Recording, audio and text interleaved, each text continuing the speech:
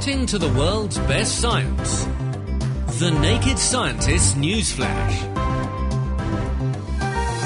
Hello, welcome to the Naked Scientist Newsflash, where we take a weekly look at what's hot in the world of science. This week with Kat Arney, Dave Ansell, Mira Senthalingam, and I'm Chris Smith. Coming up, we'll be finding out how scientists have developed a new way to screen babies for Down syndrome, just by testing a sample of the mother's blood. We'll also be hearing about a clever way to grab a cell sample from your stomach. You have a little pill tied to a piece of string. A nurse holds the string. You swallow the pill. The pill goes down into your stomach, and there it expands to make a little rough sponge. And then after a few minutes, the nurse will pull on the string. The sponge comes back up, taking a sample of cells from your esophagus on the way. A hard act to swallow. Also, how scientists have used nanotechnology to produce what's arguably one of the world's stickiest substances. This material will support a force of about 100 newtons for every square centimetre, which is equivalent to 10 kilograms. The material does need to be pushed on very hard, maybe about 50 newtons for every square centimetre. This very large force is going to mean that actually using them for a Spider-Man suit is probably quite impractical. And a new vaccine initiative in Africa to combat the problem of meningitis. The World Health Organization has really ambitious plans for this vaccine. They want to start next year in Burkina Faso, and between next year and the year 2015, they're going to do approximately 275 million people. That's all on the way.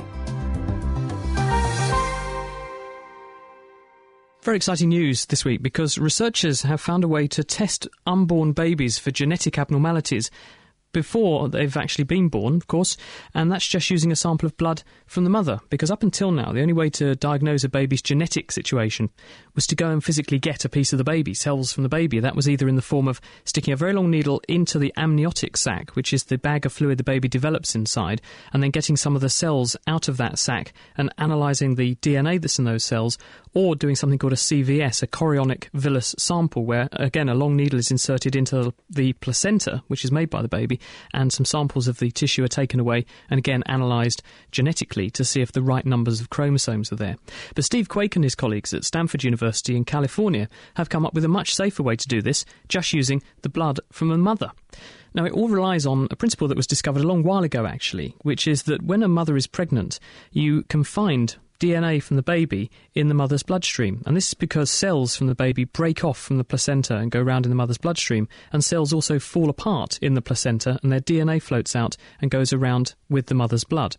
Now, why this is useful is that you can use that DNA to count how many copies of the chromosomes there are there, and therefore do the same as doing these risky procedures like an amniocentesis, which can trigger a miscarriage. This can't trigger a miscarriage, it's much safer. How did they do it? They take blood samples from the mother. In fact, in this small sample, they had 18 mothers who had a mixture of either a normal baby or a baby with a disease like Downs. And they then took the blood samples from the mother and used a very rapid sequencing technique to sequence the blood samples to work out which chromosomes they came from. And with all things being equal, what should happen is that you should have equal numbers of reads, in other words, pieces of sequence from every single chromosome, because there should be equal numbers of copies of all of the chromosomes. But if one of the chromosomes is there in an extra copy, for instance with Down syndrome, that's caused by an extra copy of chromosome number 21, you get more DNA reads than you should do. On average, from chromosome number 21, you get a blip on the graph, and this enables them to detect that, and therefore they can predict that there might be an abnormality. But doesn't it get kind of flooded out by all the cells from the mother that are there? Surely you need very, very sensitive techniques to do this. Well, apparently the cell-free DNA, which is DNA that's broken out of a cell and is just floating around in the plasma of the mother, up to tens of % of that can be of baby origin. So, in fact, you would be right, but the numbers of baby DNA molecules that are there are very, very high, and so you're actually recording a large amount of sampling from the baby, not just the mother. Oh, that is really good news as well. They're saying that the cost of doing this is half what it costs to do an amniocentesis. In their trial of 18 individuals, they got all of them 100% right, so now they want to do a much bigger trial and scale this up and see if it can be done as a valid replacement for amniocentesis. And good news, because amniocentesis does carry a risk of miscarriage, so good idea. Anyway, on to another way to detect disease, and this is about detecting esophageal cancer. That's cancer of your food pipe, your gullet. And it's a growing problem in the UK because not only are rates rising dramatically from this type of cancer, but survival's often very low. And this is usually because the cancer is not spotted until a very late stage when it's much harder to treat. And now this technique, which is just so beautifully simple, I heard about this at the NCRI Cancer Conference last week. It's been developed by Dr. Rebecca Fitzgerald and her team at Cambridge University. Now, it all centres on detecting a condition called Barrett's esophagus, and this is a precancerous condition. It's usually caused by acid from your stomach coming back up into your gullet. And any of you out there who suffer from heartburn, this is what it is. So heartburn's experienced by about 1 in 10 people in the population. Then around 1 in 10 of those will go on to develop Barrett's esophagus. And it's in this case, the acid causes the cells of the esophagus to change, and this can cause them to become cancer cells. And this happens to around 1 in 100 people with Barrett's esophagus. They go on to get esophageal cancer. Now, currently, the way doctors pick this up is basically by shoving a telescope down your gullet and having a look around. It's a technique called endoscopy. So you have to go to hospital, have this done. It's not very pleasant, and obviously you have to go to hospital as well. But Dr. Fitzgerald and her team have come up with a fantastic technique that can be just done in the GP surgery. And basically, you have a little pill, it's about the size of sort of a big vitamin pill, tied to a piece of string.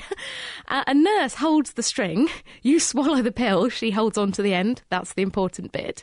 The pill goes down into your stomach, and there it expands to make a little rough sponge that's about, sort of the smaller, much smaller than a kind of a squash ball. You're talking about size of a raspberry, maybe.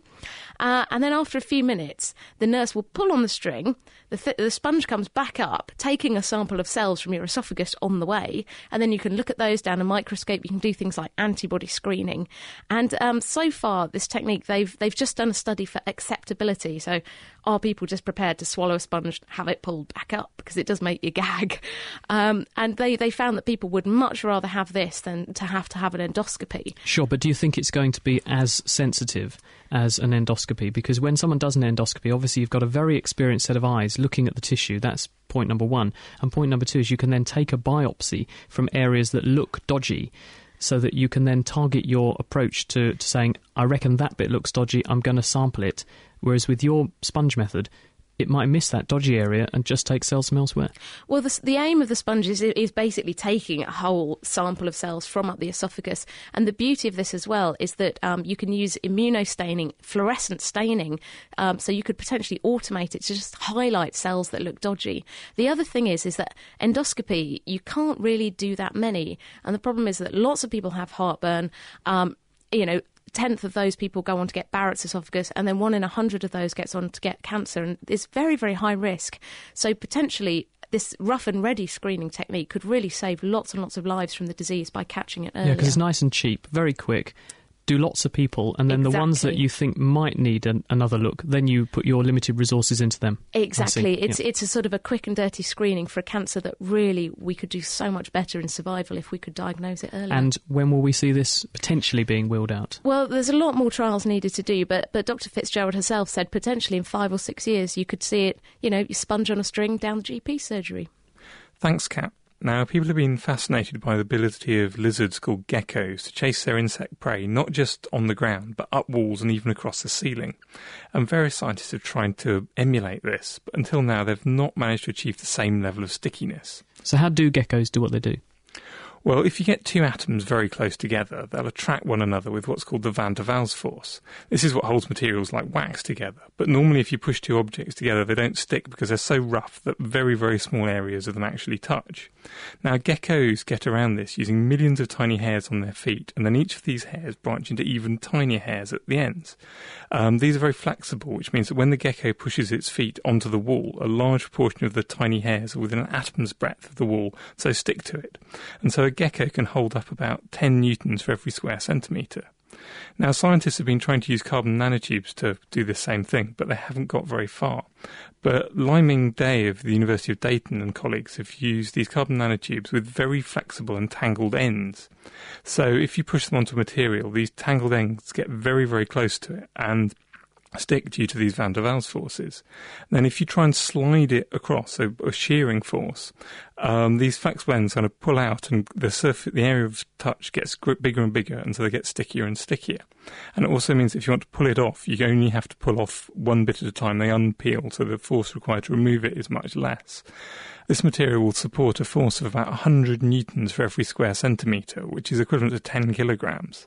But the material does need to be pushed on very hard, maybe about 50 newtons for every square centimetre, to make it stick well enough, which is far more than a real gecko's foot or other analogues that other scientists have made.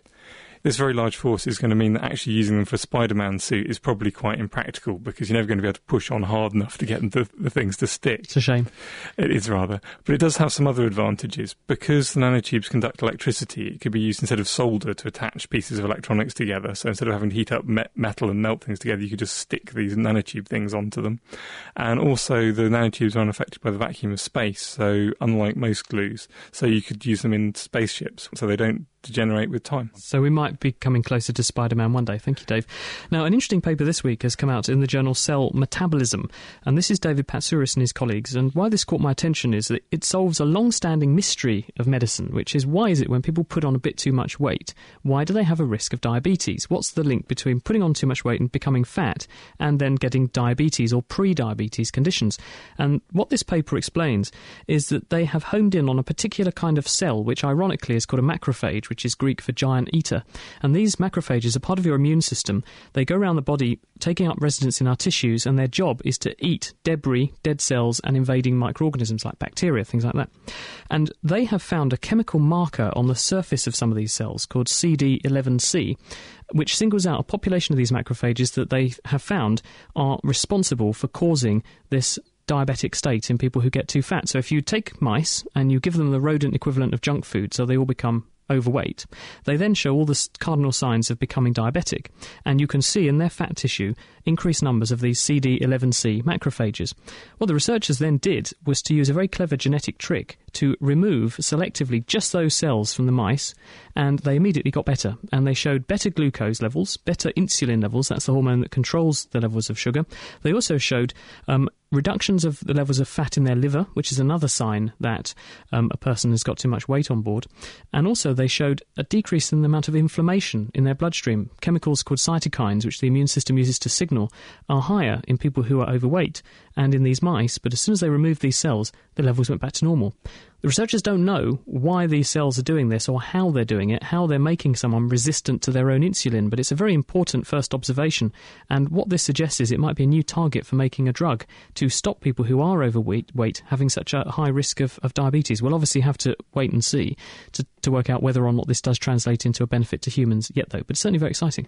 It's absolutely fascinating because it's the first inkling that diabetes may be a disease linked to immune cells. And then also, particularly in my field, in the field of cancer, there's growing evidence that cancer may be due to sort of the immune cells not responding correctly to these problems. So very interesting. But now, here's some good news for any of our listeners who are thinning on top, obviously not including Chris and Dave here with your luxuriant heads of hair. You like my wig? Yeah, it's a good wig. Yeah, the Dolly Parton look really suits you. Anyway, there's 2 papers in Nature Genetics this week that reveal genetic variations that contribute to male pattern baldness, and that affects around a third of men by the time they're 45. And this is the classic pattern of baldness, sting here, where the hair starts thinning at the temples and on top, and it's thought to be hereditary in about 8 of 10 cases. Now, we've known for some time that there's a maternal link here, because they know that there's a gene on the X chromosome which you get from your mum if you're a man, and this is the basis of the idea that you get baldness basically from your mother's side of the family. But there has been evidence that there are other genes out there that are involved, but until now they haven't been tracked down. So there are 2 papers published at the same time. The first is from scientists at McGill University, King's College London and GlaxoSmithKline, and they found 2 genetic variations that, if found together, increase a man's risk of baldness by 7 times. And to find this, they scanned through the whole genomes of more than 1,000 men who'd been assessed for male pattern baldness. And they found 2 previously unknown gene variations on chromosome 20 that substantially increase the risk of baldness, and they confirmed these in more than 1,600 men. And they rather surprisingly showed that more than 1 in 7 men in the general population carries both of these baldness variations. What do these genes do? Why do they make you go bald? Well, at the moment, they don't know what they do. So what we've just found is variations in the genes. So the next bit of work is to try and track down to, are these actually in genes? Are these in control regions for genes? All we've done is found this difference in the genome. So we don't really know what genes they are yet. Damn, I hope they solve it soon. Yeah, exactly. And now there's another team of scientists at Bonn and Dusseldorf who've also carried out similar research and found the same regions popping up again.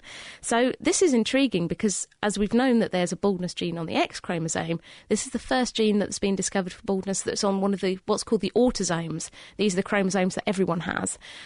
So, this explains why baldness patterns may be carried down from father to son. And also, maybe if you could identify who's likely to get hair loss, you could step in and prevent it in the future. But that's a long way off, sadly, chaps. Now, at the moment, while solar cells are clean and environmentally friendly, the electricity they produce is still 3 or 4 times more expensive than electricity from fossil fuels such as coal. Now, part of the problem is the high cost of manufacture, but a less well-known problem is the cost of actually installing the things. I hadn't realised this, but because conventional solar cells are basically large and flat, they're like a great big sail, and if you want to attach them to the roof or something, you've got to hold them on really tight, because otherwise strong winds are going to blow them straight off. Now, a company called Solyndra is starting mass production of a solar cell which may solve this problem. Instead of using big flat solar cells, they're using very long, thin tubes, about 3 centimetres across, with a thin film semiconductor on the surface called copper, indium, gallium selenide, which, rather than being big and flat, then you paint the roof underneath white, so you get light reflected off the roof from underneath coming up onto the bottoms of the cylinders and light from the sun coming down onto them.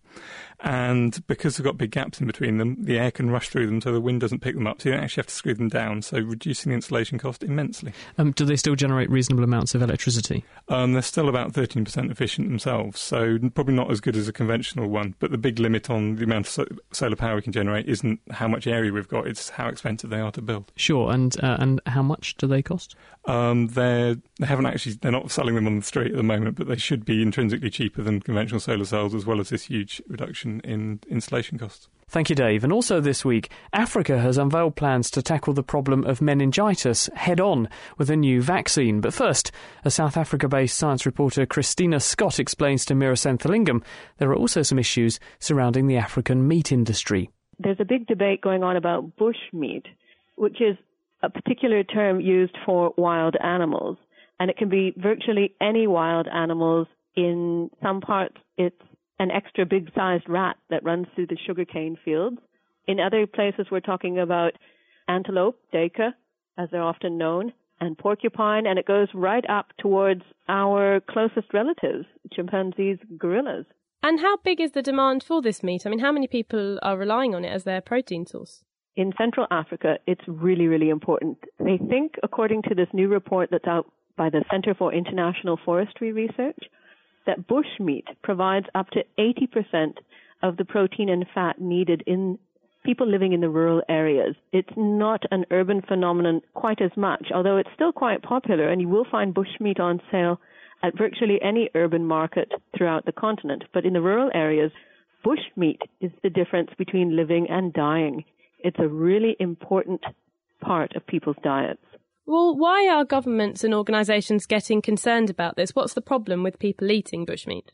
Well, to a certain extent, research within Africa has been really constrained by this kind of disapproval emanating from donors and conservation bodies comfortably ensconced in cities in the West and in the North, because there it's frowned upon. It's seen as something not nice. But the arguments that you shouldn't eat bush meat because it's unethical and it's not nice and it's not sustainable aren't really easy to maintain when you're talking about people who don't have other sources of food. So this new report says that, okay, in the long run, we're going to have to find either other sources of food, or we're going to have to basically find ways of farming some of the wild animals as one option. Because in the long run, because Africa's population is going to grow at a certain rate, the demand for bushmeat is so high that we're going to wipe out not just the wild animals. There are other reports out saying that the same thing is happening with a lot of indigenous vegetation. And so the main problem seems to be the fact that so many people are going to be eating the meat soon that the animals are going to reduce in number dramatically. What the research says is that rather than adopting a self-righteous attitude towards using bushmeat and saying, don't do it. These abstinence campaigns don't work. So they're saying you need to cut deals with local people in specific areas. It's not one size fits all. So the researchers like Nathalie van Vliet, who's in southern Cameroon, says that you negotiate with local communities that we will let you hunt this, this, and this. But you have to stay away from the endangered species, and this is why you have to stay away from the endangered species. So in southern Cameroon, they've got people hunting porcupine and small antelope in the national parks. And because the local people are allowed to do that, they're not hunting the Cross River gorilla, which is highly endangered. And since they went through this new approach, no gorillas have been killed in that park. So you have to find specific ways of negotiating with the local people so that it becomes a win-win situation. Well, the fact that the countries it's been used in so far has worked quite promisingly is always a good sign. Now, also in the last few weeks, health ministers in certain African countries have promised the delivery of a meningitis vaccine. Yes, this is the meningococcal A conjugate vaccine. And they're particularly happy with it because it doesn't just confer long-term protection and induces immunity, but there's a community protection aspect to it. So people who are within the community, even if they didn't get vaccinated, are going to be protected simply because it reaches a point where everybody gets protected because you're minimizing the epidemic outbreaks. We've got a meningitis disaster belt stretching right across the continent. Basically, all the countries right under the Sahara are heavily at risk. I think it's 25 African countries in total. So that's basically half of the countries on the continent. And that makes several 100 million people. So it's a big thing. And this new vaccine is great because what they're saying is that we can actually get ahead of the epidemics and we can prevent these catastrophic periodic epidemics. And by Western standards at any rate, it's relatively cheap. It's only $50 a dose. And it works in adults and it works in children. And how many people are looking to be vaccinated by this? The World Health Organization has really ambitious plans for this vaccine. They want to start next year in Burkina Faso, and between next year and the year 2015, they're going to do approximately 275 million people. And that's people in 25 different countries in Africa. I think it's got incredibly positive spin-offs for other things, whether it's fighting the outbreak of polio in Nigeria or hopefully in the not-too-distant future, being able to roll out a vaccine against HIV. Because once you have a successful vaccine rollout program, it has incredible spin-offs for public health in all kinds of other areas as well. Science reporter Christina Scott in South Africa talking to Meera Senthilingam. That's it for this week, and thanks for listening. The Naked Scientist Newsflash was produced this week by Ben Valsler, and I'm Chris Smith. There's more news on our website at nakedscientist.com/news. We'll be back with another roundup next week. The Naked Scientist Newsflash, reacting to the world's best science. For more information, look us up online at nakedscientists.com.